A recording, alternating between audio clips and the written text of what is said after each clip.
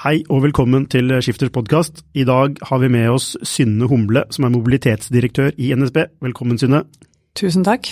Og så har vi med oss Håvard Andersen, som direktør for strategi og forretningsutvikling i det som tidligere het Møller-gruppen, men som nå heter Møller Mobility Group. Stemmer. Ja. Før vi går videre, vil jeg bare minne om at vi har en del spennende stillinger på Skifter.no, og nå søker blant annet Kron, frontend og backend-utviklere. Kron en fintech-startup med solid funding i ryggen. Det ingen byråkratiske prosesser eller gjemmer seg bak fancy titler. Hos Kron dyrker de talentene, og alle sammen får muligheten til å bidra med sin spesialkompetanse. Selskapet har et konsern i ryggen som gir dem gjennomføringskraft og friheten til å bevege seg raskt. Ambisjonen at teamet skal bestå av de beste og mest sultne talentene som har et genuint ønske om å skape og lære. Du vil få gode lønnsbetingelser, en rekke forsikringer som sikrer deg selv og de du glad i, muligheten til å bli medeier i en raskt voksende startup, og ikke minst så får du 25 000 kroner hvis du skulle få barn. Så sjekk ut stillingene hos Kron, frontend og backend-utviklere. I dag skal vi snakke om fremtidens transport. Og da kan jeg jo egentlig bare begynne med å stille deg spørsmålet, Synne. NSB har jo tradisjonelt vært et selskap som har ikke tatt folk fra A til B, men nå kanskje beveger seg litt i den retningen. Kan du bare kort nevne hvor har NSB vært, og hvor skal NSB om noen få år? Det skal jeg prøve på. Først så har jeg lyst til å si at NSB-konsernet kanskje litt mer enn folk vet om. Alle vet at vi Norges største togselskap. Ikke alle vet at vi også Norges største busselskap. Vi har også en reiselivsvirksomhet og godsvirksomhet. Så det sånn at folk vet ikke at vi har alle disse virksomhetene, og de vet heller ikke at tog og buss kan utnyttes i sammenheng. Og nå som bransjen rundt oss endrer seg så dramatisk, så har vi lyst til å endre oss sammen med kundenes krav til oss. Og da jobber vi nå med mye nytt og spennende for å kunne bringe kunden ikke bare fra stasjon til stasjon, som vi kanskje har gjort før i tiden, men fra dør til dør. Ja, så dere skal egentlig utfordre bilen, eller? Ja, altså det vi virkelig har lyst til å få til, det jo at vi har et kollektivtransportsystem som kan ta folk hele veien, og som gjør at man ikke trenger å eie sin egen bil. Vi jo veldig opptatt av miljø, og at transport skal gi oss gode liv og et godt samfunn, og at vi må gjøre noe for å få løst trafikkproblemene rundt oss. Og da tror vi at vi må hjelpe kunden å komme hele veien, sånn at man ikke trenger å eie sin egen bil. Men vi skjønner jo det at hverdagen vår sånn at noen ganger trenger vi en bil. Derfor ser vi på bildelingsløsninger som noe av det som viktig å få på plass for at vi faktisk skal få redusert bilismen på sikt. Skjønner. Håvard, du jobber jo da i Møller Mobility Group, og mobility jo egentlig ikke noe som Møller har drevet med tidligere, for de har drevet med bilsalg som strengt tatt ikke handler om transport eller mobilitet.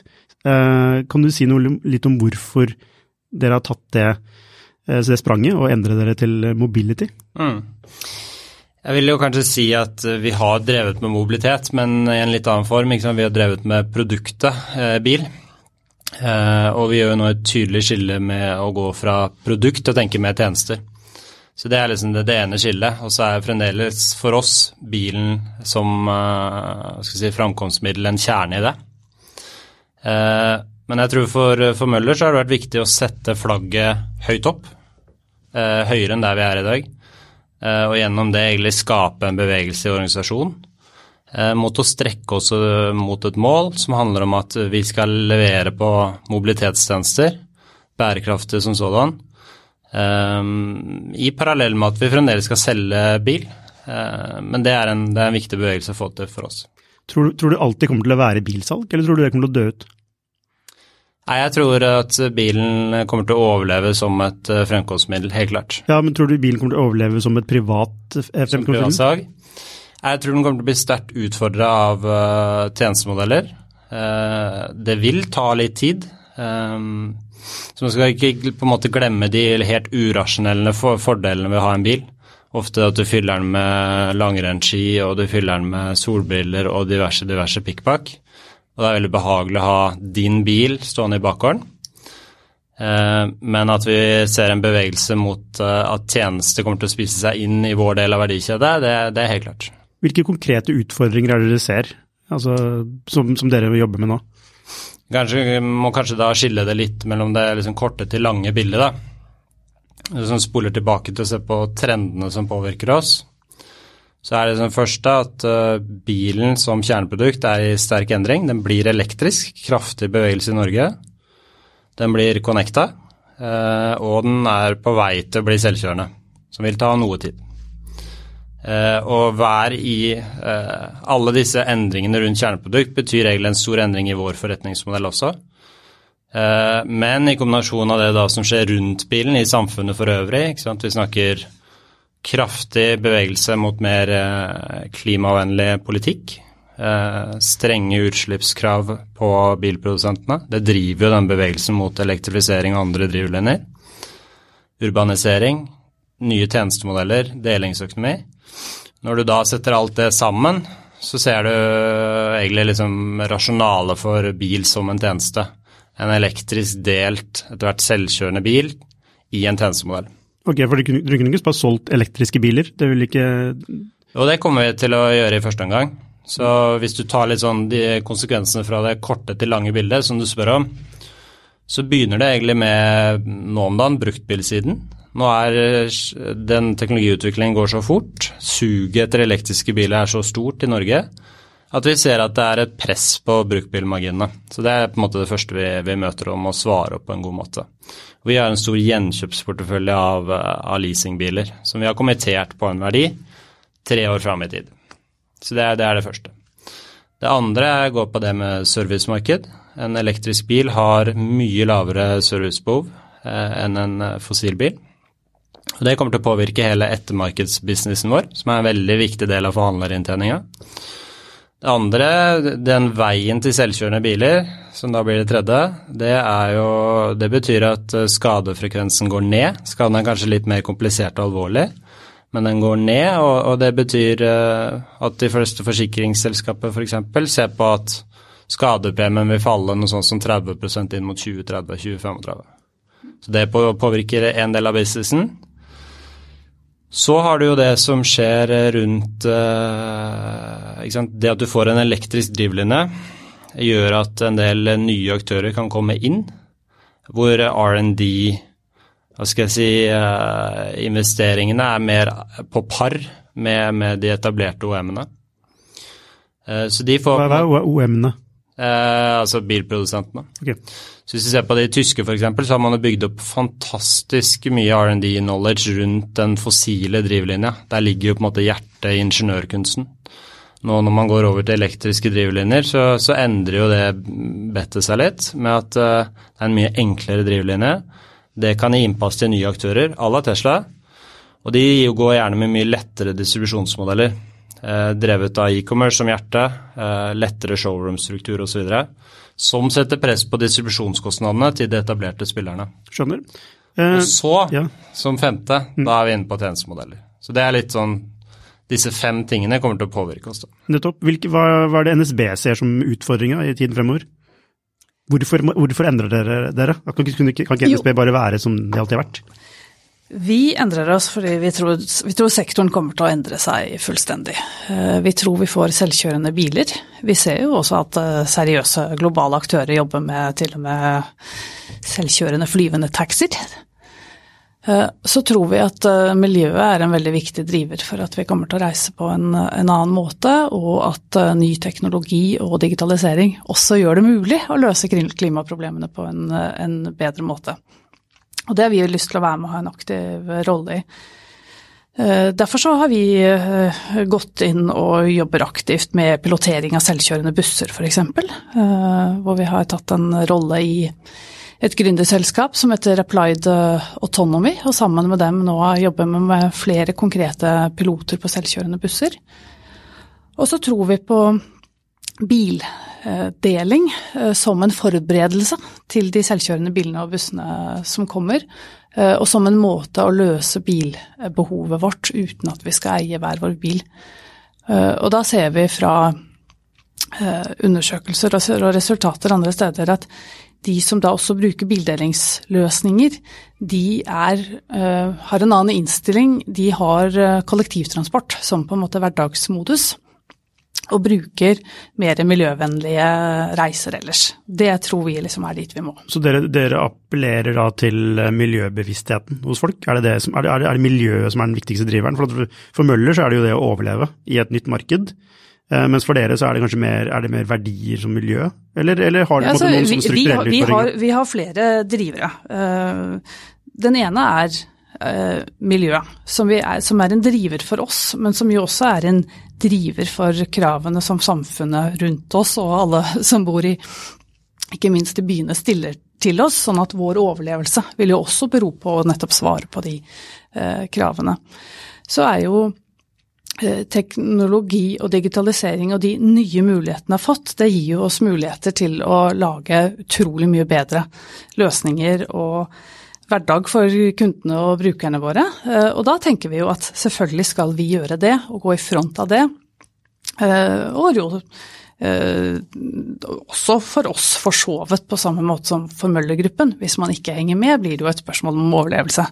Men vi sitter ikke og redd for det, vi bare ser veldig mange muligheter ved hva vi kan skape for brukerne våre ved å gå aktivt inn i det. Ja, ser dere at dere ser at dere nærmer hverandre?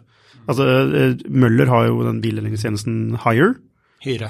Hyre. Ja, selvfølgelig.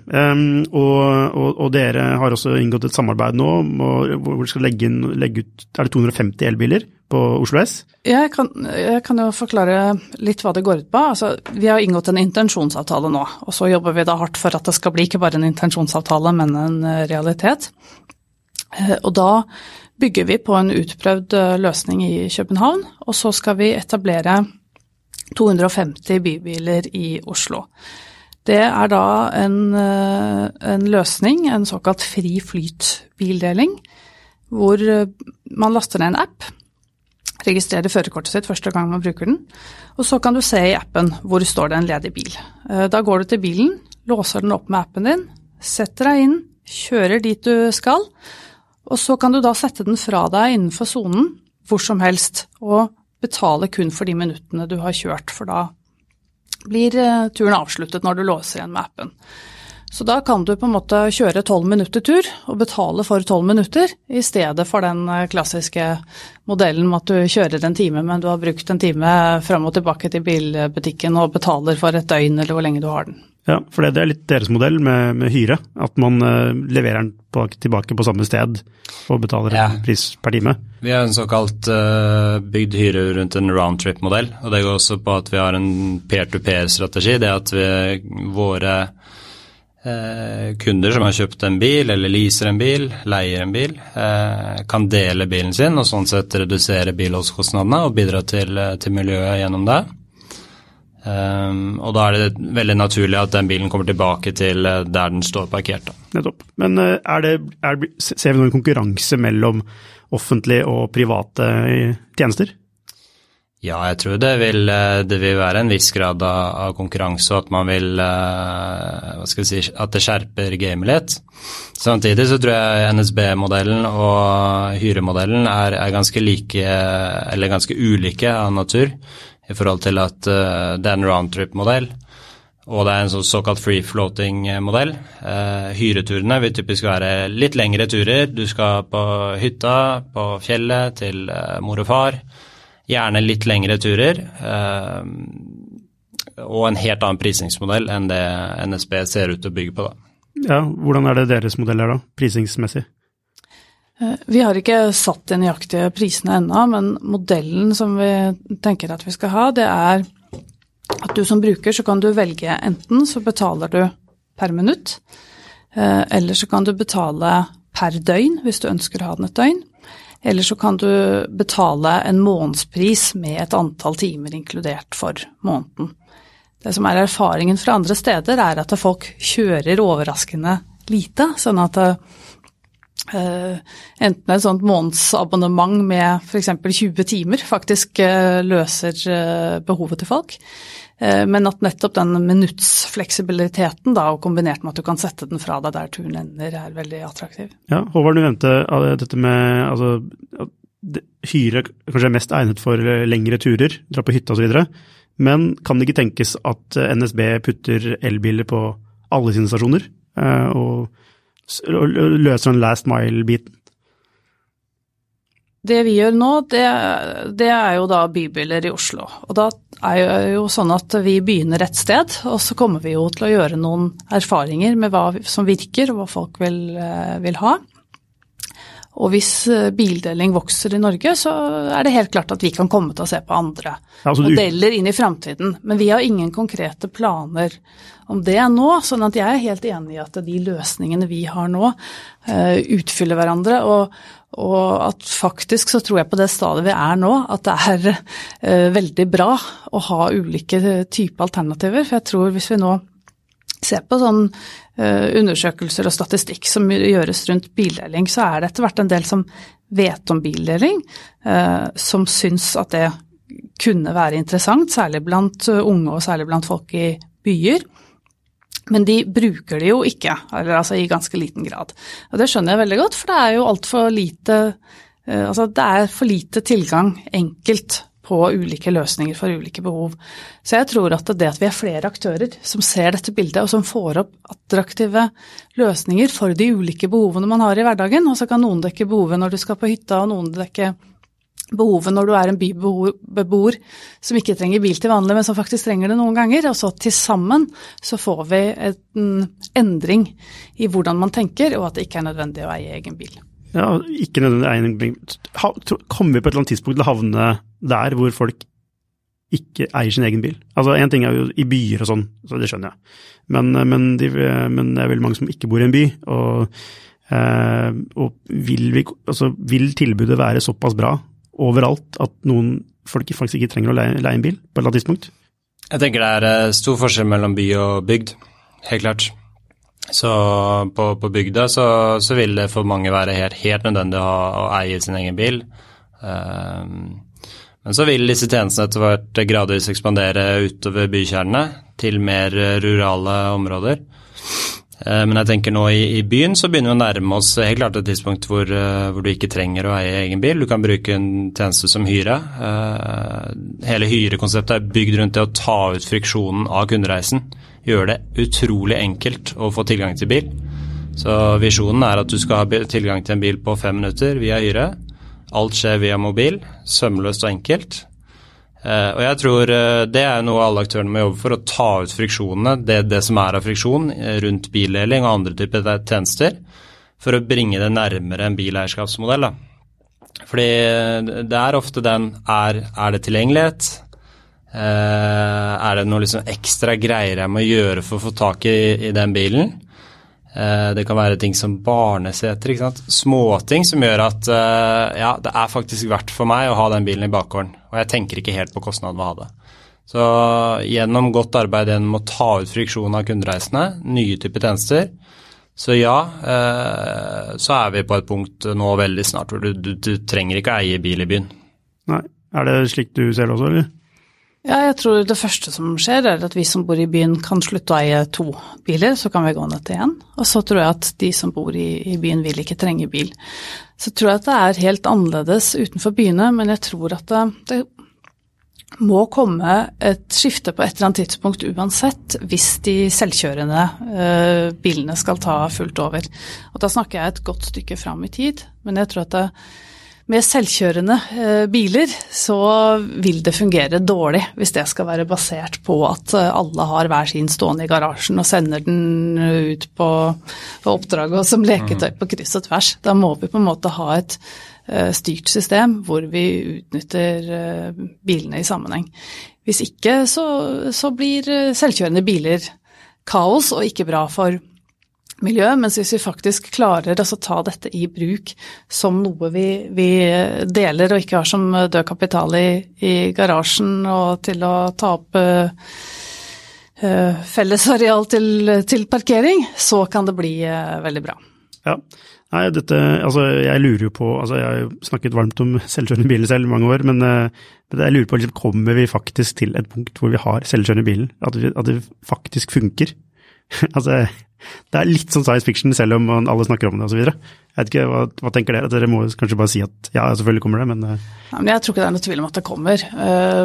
spørsmålet når de fullt autonome, og ikke litt sånn, altså hvis du ser på sånn som selvkjørende busser, som en del pilotering på nå, så det jo nesten litt sånn tivoli-busser, det man tester ut først, ikke sant, som kan gå en bestemt forhåndsatt rute, og så har den ikke en sjåfør, men den har en vert ombord, så det sparer ikke egentlig noen kostnader. Det noe man gjør for å lære, og gevinsten kommer jo når den fullt autonom. Den kan kjøre hvor som helst uten en forhåndsprogrammert rute, og uten at du trenger å ha en ansvarlig fører ombord. Der det jo mange ulike meninger om når det kommer. Noen sier om 1 til 2 år det helt klart. Andre eksperter tror kanskje mer på 2035. Jeg tror vi nærmere det 2035-tallet når dette virkelig kommer med de modellene som gjør at vi får disrupsjonen og at det selvkjørende biler og busser som tar over. Men da kommer også den store testen på oss som samfunn, om vi klarer å ta dette i bruk i et styrt system. Det vil kreve mye av oss. Men det som spennende, det jo at Norge kan ha noen fortrinn til å klare å gå inn og teste dette tidlig og være blant de som tar en rolle i å tenke hvordan det systemet kan være.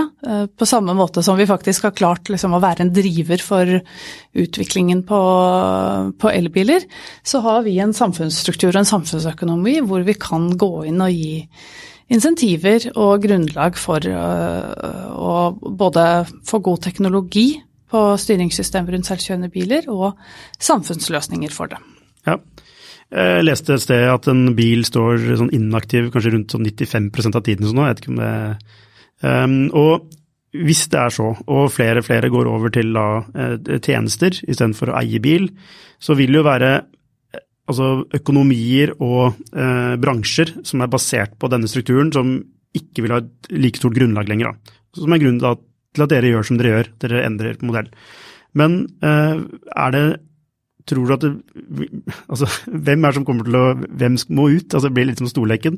Eller det plass til flere, og så videre? Hvordan ser dere på det? Jeg tenker vi må ikke glemme at bilen et fysisk produkt, tar 10 kvadratmeter.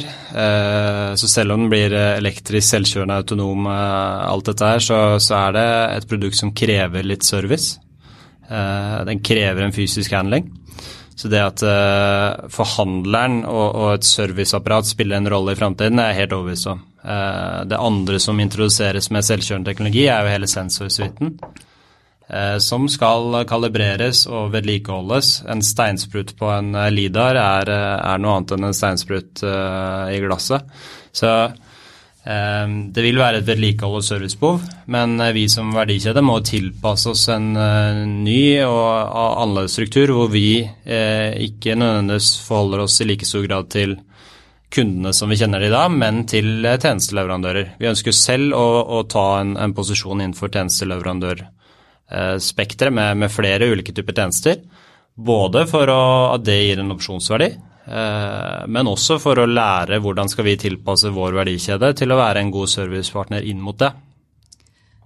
Det jo ikke bare Møller-gruppen blant bilaktørene som ser som etter nye roller. Det synes jeg har sett på mobilitetskonferanser i Europa rundt omkring, ikke sant? Så ser du at bilprodusentene virkelig på banen og leter i nye forretningsmodeller, fordi at man ser at her det noen som kan ta de nye posisjonene, men ikke alle får dem. Og som du sier, bilen en fysisk gjenstand, men det som jo bør endre seg i disse nye modellene, det jo antallet biler. Det finnes jo litt ulike tall på hvor mange biler vil en delebil erstatte. Hvis vi ser på tall fra Transportøkonomisk institutt, så bruker de også noen ulike tall i ulike artikler, men de har blant annet i en artikkel fra 2016 sagt at en delebil kan erstatte 10 biler. Da blir det ganske mange færre biler som skal produseres og tas vare på. Men så det en annen ting her, tenker jeg, som veldig, veldig viktig å ha med seg inn i debatten, fordi biler en del av det, men det som skal få samfunnet til å virke og til å få de gode løsningene, det jo samspillet mellom de bilene som som vi trenger, men som bør bli mindre av, og den kollektivtrafikken som vi helt avhengig av. For når jeg sier at en delebil kan erstatte 10 privateide biler, så det jo fortsatt sånn at et tog kan erstatte 600 biler. Og når vi skal frakte folk inn og ut av Oslo om morgenen for eksempel, da, så kan vi ikke erstatte de togene eller de bussene med hverken delebiler eller selvkjørende biler. Det fortsatt en nøkkel at det kollektivtransporten som må fungere og ta den store delen av å flytte mennesker. Ja, og en sånn bildelingsløsning jo i prinsippet kollektiv, altså for det jo flere som deler på den. Betyr det da at kollektivselskap som NSB har en fordel i å kunne styre en sånn ordning? Jeg tror at andre kan styre ordningen like godt, men det jeg tror i hvert fall at en aktør som oss som går inn i dette markedet har en egen inngang i, det at målet med ordningen å få det gode samspillet med kollektivtrafikken, sånn at for oss så vil jo vi selvfølgelig, når vi etablerer en bildelingsløsning, vi vil jo agere der som en aktør som skal ha lønnsomhet i det, og som vil se på den typen parametre. Men vi vil også evaluere ordningen etter om vi lykkes med å få den i et samspill med kollektivtrafikken, om vi klarer å ha biler på kollektivknutepunkter og gjøre den totale reisen fra dør til dør, både miljøvennlig og god. Kan det tenkes at dere kan samarbeide? Ja, helt klart. Som sagt, jeg tror tjenestene kommer til å bli ganske komplementære. Det et driftsapparat som skal handle bilene, så at i veien fremover at det kan være grunnlag for samarbeid, helt klart. Jeg bare tenker på, vi har hatt en episode om API-økonomien, og det å utvikle API-er slik at man kan koble seg sammen da, med andre tjenester. Så her kunne man jo sett for seg noe tilsvarende her, for eksempel at når man digitaliserer tjenestene, så kan man jo bygge en API som gjør at for eksempel Møller kan koble seg på, og være den siste milen for en som tar toget opp til Harstad. Ja da, og vi Eller tenker går det jo tog til Harstad? Det gjør kanskje ikke det. vi tenker jo i NSB også veldig mye på når vi da snakker om denne dør-til-dør-reisen da, som vi tenker at folk vil ha.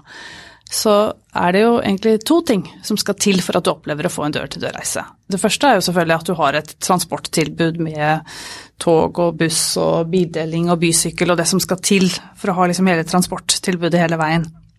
Men det holder jo ikke egentlig for deg som kunde, for du trenger jo den digitale, smarte kjøpsløsningen. Du trenger et sted på mobilen din hvor du kan gå inn og planlegge og handle hele reisen på en enkel måte. Så det jo noe annet vi jobber med inn i dette. Og da tenker jo vi at vår rolle kan være å gjøre det enkelt for folk å finne hele tilbudet, både våre egne tilbud, men også andres. Og sånn tenker jo også andre aktører i transport- og mobilitetssektoren i Norge, sånn at flere tilbud sammen gir jo hele reisen. Ja. Jeg tror helt klart at vi vokser fram den type aggregatorposisjoner. Så tror jeg man må være tydelig på har man konkurransefortrinnene enten gjennom egne assets inn i det, eller skal jeg si, stor kundemasse, stor og relevant kundemasse til å ta den posisjonen. Men definitivt, det jo en sånn multimodal aggregatorposisjon helt klart noe vi kommer til å se. Ja, og da kan man jo ikke utelukke disse GAFA-selskapene, altså Google, Amazon, Facebook og Apple, som alle på vei inn der og tar en aggregatorrolle. For eksempel, altså vi snakker mye om Alexa, altså til Amazon, som kunne jo vært den som planla reisen din, som kanskje har bedre utgangspunkt for å gjøre det også. Hva tenker du om det? Altså, har dere en GAFA-strategi? Hvordan ser dere på disse Silicon Valley-selskapene? Det jo sånn i Norge også at i tillegg til at aktører som NSB jobber med dette, så har vi også et selskap som heter Entur, som også har et statlig oppdrag om å gjøre jernbane og kollektivreiser tilgjengelig i Norge. Og gjennom det så vil det bli mulig for mange å kunne tilby planlegging av reisende i Norge med ulike tilbud. Samtidig som det å planlegge og kunne kjøpe produktene er to forskjellige ting. Og jeg tror jo at det vil være enklest mulig for folk å kunne gjøre begge deler samme sted. Og jeg tror at selv om API-ene blir tilgjengelig på planlegging av reisen, så tror jeg kanskje ikke det kommer til å bli det på å kunne kjøpe alt. Så der tror jeg det Hvorfor ikke vil... det? Nei, fordi at da må man i utgangspunktet ha samtykke fra de som produktene skal selges fra. Og der vil jeg håpe at vi som er norske aktører, private og offentlige, klarer å samarbeide sammen på en god måte, få fram gode norske modeller, og at det ikke blir Google og Amazon og andre som tar hele den kaka. Ja, men kan man da seg råd til å tenke sånn? Eller kanskje man må det? Jeg tror at det kommer... Altså, jeg tror ikke vi har råd til å la være. Jeg tror at da opprettholder vi levende norske aktører som går inn og lager gode mobilitetsløsninger også rundt planleggingen. Og så tror jeg at da har vi også aktører som prøver å få til dette i godt samspill med hva som blir gode samfunn rundt transporten. At det blir insentiver til å bruke kollektiv trafikk, og ikke bare styrt av liksom hvem de har de beste økonomiske avtalene med. Nei, du som kommer fra, altså du kommer fra det offentlige, på sånn måte, eller NSB er jo en offentlig aktør, og har dette samfunnsperspektivet ganske sterkt som en driver, mens dere er jo blodkommersielle, hvis man kan si det sånn. Tenker dere på samme måte, eller ser dere på det som kanskje en mulighet å kunne samarbeide med en av de store aktørene i Silicon Valley? Jeg tror fremtidens transportmarked må og bør reguleres. Ikke sant? Når vi ser selvkjørende tjenester og så videre, så er det behov for en tydelig regulering, og jeg mener det er behov for en regulering som både også slipper private aktører inn i det bassenget for å få konkurranseutsetting.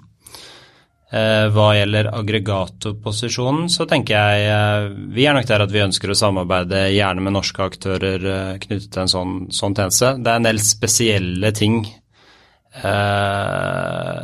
Det kan være krevende for en utenlandsk aggregator å gå rett inn og aggregere alle de norske tjenestene, for det er en del særegne ting ved de. Men vi har vel ikke noen sånn utstrakt ambisjon om å ta den posisjonen selv, og det er nok andre som er i bedre stand til å ta den. Men jeg vil gjerne vurdere å være en del av det, og spille vår del. Tror du det blir en nasjonal eller internasjonal aktør som har den rollen? Jeg tror nok på sikt det fort kan bli en internasjonal aktør. Litt avhengig. Jeg tror det handler om at da må man virkelig forenes i Norge og skape en god løsning som er konkurransedyktig. Klarer man det tidlig nok, så har man muligheter. Alternativet er internasjonale aktører, og du ser jo en del internasjonale aktører beveger seg med stor fart inn i det. Og det er litt sånn plattform winner takes all dynamikk i det spacet. Er du enig i dette, eller? Ja, jeg er enig, men jeg tenker også at vi er en del norske aktører som er på ballen, og at vi har en mulighet til å få det til. Ja. Nå har vi snakket mye om persontransport, men det er jo også et bedriftsmarked der som er interessant. Både i sånn stortransport og så videre, men også den last mile, da, med tanke på for eksempel Kolonial og brødboksen som gikk konk. Noen vil hevde at det ble for dyrt å kjøre ut ett brød til folk. Er det også et område som, altså da NSB, dere har vel en del bedriftskunder også? Det er en ganske stor del av deres business. Nei, altså i personreisevirksomhetene våre så er det jo bedrifter som reiser med oss, men der har vi ikke på en måte frakt av gods eller den typen avtale med bedrifter. Så har jo vi et eget selskap som heter Cargonet, som frakter gods på bane. Og det er jo miljøvennlig transport som foregår på akkurat drømmemåten til politikerne, ikke sant? At godset kommer fram på en miljøvennlig og sikker måte. Og der jo dessverre situasjonen at økonomien i gods på bane veldig, veldig vanskelig. Altså egentlig på nesten mot truende vanskelig, sånn at det utrolig stor forskjell på ambisjonene for hva vi som samfunn ønsker å få til, og hva som blir resultatet i konkurransen mot vei. Og det kommer nok til å, jeg tenker jo at der også så skal det jo skje noe som tvinger seg fram i hvordan løsninger med å frakte gods miljøvennlig på bane og på sjø kan få et samspill med helhetlige løsninger som gjør at det blir mer attraktivt da. Når det gjelder sånn, som du nevner med matvarer og mat på døra om morgenen og sånn, så ikke det noe som vi prioriterer i liksom fase 1 av fremtidsarbeidet vi i gang med, men vi har jo absolutt på radaren at å være en god transportleverandør også handler om alle disse kundeopplevelsene som gjør at livet blir lettere, som jo kan være at du kanskje om noen år skal få tilbud om at de matvarene du skal ha fra butikken kan du få på toget på vei hjem og ta med deg direkte, eller at de står i en container på stasjonen. Ja, og så her trekker vi også kanskje Posten blir en aktør, altså det jo, alt smelter jo sammen her. Jeg tenker det som interessant med varetransport, det at det kan være en fin vei inn i selvkjørende systemer. Og det som krevende som man kanskje ikke tenker gjennom den dagen vi har selvkjørende tjenester for mennesker, så tror jeg du vil stille samme krav som du vil gjøre til flysikkerhet. Du vil sette deg inn i et kjøretøy som 100% trygt, eller i hvert fall så nærme du kommer. Vi stiller helt formidable krav til hvordan bygger du disse systemene, hvilke sikkerhetssystemer bygger du inn i det, mens reisen via varetransport sånn sett mindre krevende på mange måter, og derfor en vei inn i selvkjørende. Og du ser jo at mye av logikken du vil bygge på jo veldig lik, så det helt naturlig sammensmelting. Gjør dere noe innenfor varetransport? Vi ser på det som et segment, så vi har store planer om å lansere tjenester utover hyre, og det en av de tingene vi ser på. Ja, det noen konkrete tjenester utover hyre dere kommer til å lansere snart? Håper det. Innenfor hvilket tema, innenfor hvilket felt da? Nei, men du har mobilitetstjenester, og du har servicetjenester knyttet til mobilitetstjenester. Så innenfor det spacet så ønsker vi å bevege oss. Og så vi nå for så vidt i en modningsfase, prøver å finne de riktige posisjonene som bærekraftig og mulig å gjøre økonomiske. Så det litt krevende her, ikke sant? Fordi det et landskap som preget litt av en hype-kurve. Så det å finne de lokale bærekraftige posisjonene ganske krevende. Ja, og det ikke sikkert det bærekraftig akkurat nå, eller det bærekraftig om 5 år, og at man må investere seg inn i det. Ja, og man må faktisk bare eksistere til det blir bærekraftig. Eller kanskje man går dukken før det blir bærekraftig. Jeg tenker vi må finne et fornuftig investeringsnivå og være litt tøffe i å takle det investeringsnivået for å bygge de posisjonene. Fordi det vil ta litt tid før alt modnes. Ja. Jeg tenkte vi kunne gå litt vekk fra selve mobilitet, men over til mer innovasjon, for det jo litt det dere egentlig jobber med. Og begge dere jobber jo i selskaper som har mye kultur, mye historie. Og da det jo veldig enkelt å gjøre nye ting, eller hva? Så hvordan opplever du rollen som slags en pådriver da, for å gjøre nye ting i Møller-gruppen, eller Møller Mobility Group? Hva utfordringene? Nei, jeg tenker jo at man har fantastiske rammer og fantastisk mandat gitt til styre og eiere. Så for meg så føler jeg meg veldig heldig som har fått det mandatet og de mulighetene sammen med mitt team. Så det vel den delen av kulturen som jeg veldig stolt av, som gjør Møller til et veldig bra sted å være. Samtidig så har jo vi har som system behov for helt ny kompetanse. Vi har behov for å ha en mye raskere omstillingsevne, og det jo en skute som skal snus, det ikke til å legge skjul på. Så vi har jobbet veldig mye med å fortelle en veldig tydelig endringshistorie, og den tror jeg ikke du kan gjenta nok, men være veldig tydelig. Fra Terje, som vår konsernsjef, hele veien ned, så gjentar vi den endringshistorien, og har gjort mange organisatoriske grep for å gi oss mer fart. Det helt nødvendig. Hvilke organisatoriske grep da?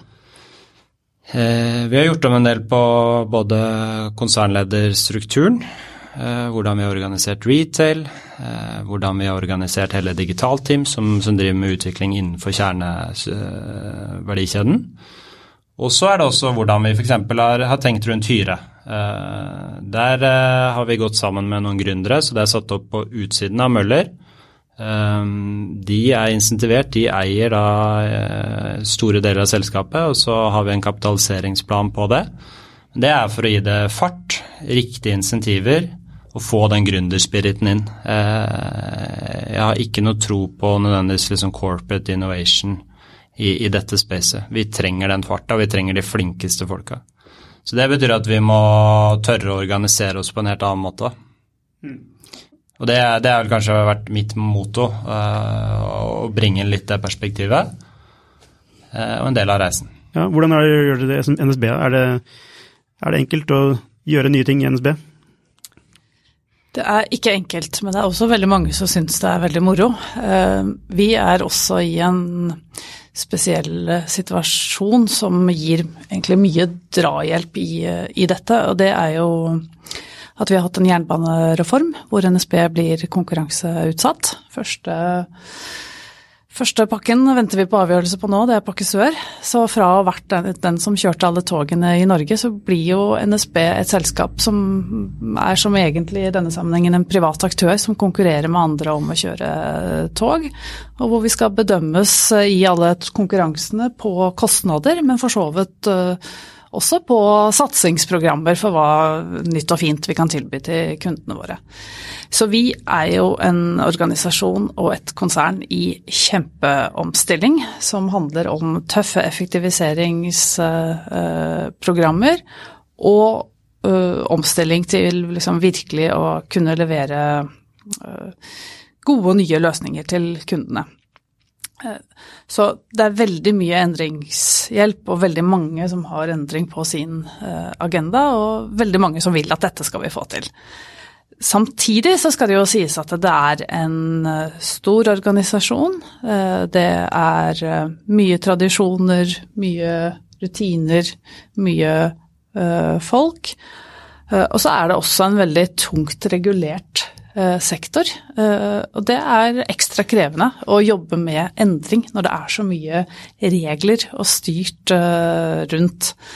Så det mange barrierer som vi skal over, men så ser vi også at vi kan få til veldig mye nytt og spennende for kundene våre, og gjennom det også mye som veldig nytt og spennende for mange ansatte å kunne være med på, og derfor så det en viss balanse i dette da, at vi har troa. Ja, altså Møller, de kjøper jo, altså de kjøper seg inn i et oppstartsselskap som på utsiden, eller jeg vet ikke hva som initiativtager til det. Ja, sammen med gründerne. Ja, nettopp, men det på utsiden av selskapet, og lever på en måte sitt eget liv for å få fart.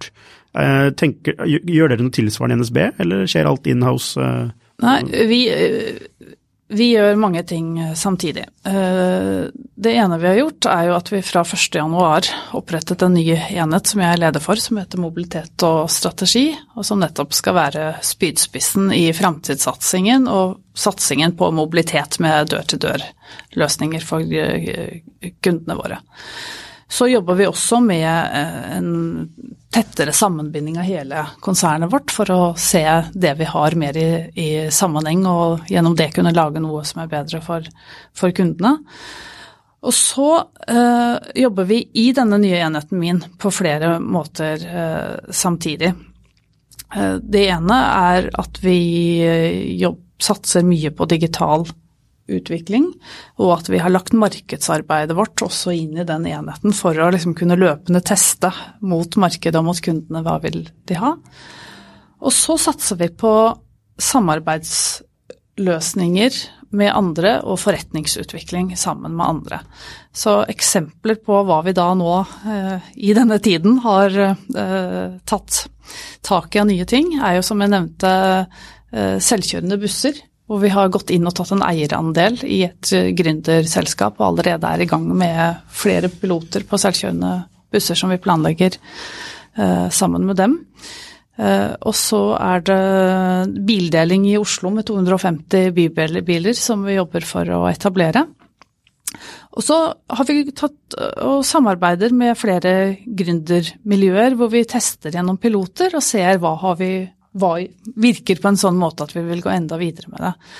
Eksempler på det er innenfor bildeling så har vi den typen samarbeid både med nabobil og med samme vei. På taxisiden så tester vi et pilotsamarbeid nå med Mivai, som jo er en ny sånn taxi-app-løsning, hvor man får anledning til å se samme hvor du er, hvilke taxiselskaper har en bil i området her, og så kan du da få opp priser på alle taxiselskapene, og i den løsningen direkte booke med en fast pris. Så det er eksempel på hvordan vi går fram for å prøve å finne nye løsninger som både kan bli direkte forretningsutvikling og egen forretning for oss, men også som kan være samarbeidsløsninger. For vi tror veldig at her skal det være mye samarbeid for at det blir gode løsninger. Så dere har på en måte en egen enhet altså internt, og hvor partnerskap eksternt er viktig? Ja, riktig. Det er jo litt for så vidt sånn som dere også har gjort, egentlig, med hyre. Men hvor da men der har jo også men det var jo deres initiativ, eller hvordan var det, altså hvordan oppstod hyre egentlig? Det var at vi hadde en klar formening om hvordan vi ville gå inn i markedet. Så liksom grovskiften av forretningsmodellen hadde vi en veldig klar formening om, og så gjennom egentlig Startup Lab og det som senere ble Mobility Lab, så har vi etablert en del gode relasjoner og snakket med noen gründere som tente på samme ideen, og som har tatt det hele veien egentlig fra det punktet. Og vi i fellesskap har blitt enige om en finansieringsplan for selskapet og en forretningsplan, og jobber egentlig nå i 2 spann. Så det er både for selvfølgelig å gi det fart, men også gjøre det på et lavt kostøre. For det klarer man med en litt annen struktur enn en typisk corporate-struktur. Er dette en modell som dere kommer til å gjøre flere ganger? Altså er det blitt modellen deres? Jeg håper det, at vi kan replikere den modellen, og det kan være ulike former av den modellen, men at det er en måte vi kan gjøre det på, for å evne å tiltrekke oss de beste. Og da må vi sette sammen en attraktiv pakke også for de beste. Og så er det selvfølgelig, vi jobber jo med innovasjon på huset også. Det som er spennende nå er liksom hvordan vi bringer hyre inn som en del av vårt tjenestespekter. Så vi nå relanserer Seat i Norge, så er det med et sett av hyretjenester som leveres integrert. Så du kan via e-commerce-plattformen på Seat få tilgang til hyre, hvor du kan dele bilen. Da vipser du jo nøkkelen til hvem som helst, og enkelt dele bilen. Du kan leie ut bilen, og vi kan introdusere konsepter som Switch, hvor du kan ha en liten bybil, etter hvert elektrisk bybil, mandag til fredag, og så kan du ta ut en større hyttebil i helgen. Prøvekjøring på Seat gjør vi også gjennom hyre, så du ser veldig mange gode synergier, og hvordan et miljø som hyre også bidrar med å løfte vår egen innovasjonsevne internt. Da. Det synes jeg er veldig spennende. Hva tenker du når du hører dette, Synne? Jeg tenker at det er spennende å høre hvordan de jobber, og også en del likhetstrekk. Vi har jo også blant annet hatt glede av det Startup Lab, Mobility Lab miljø. Yes, jeg skal ikke oppholde dere lenger. Tusen takk for at dere kunne komme. Det har vært utrolig interessant å høre dere snakke om mobilitet og fremtiden. Så takk til deg, Håvard, og takk til deg, Synne. Takk. Hyggelig å være her.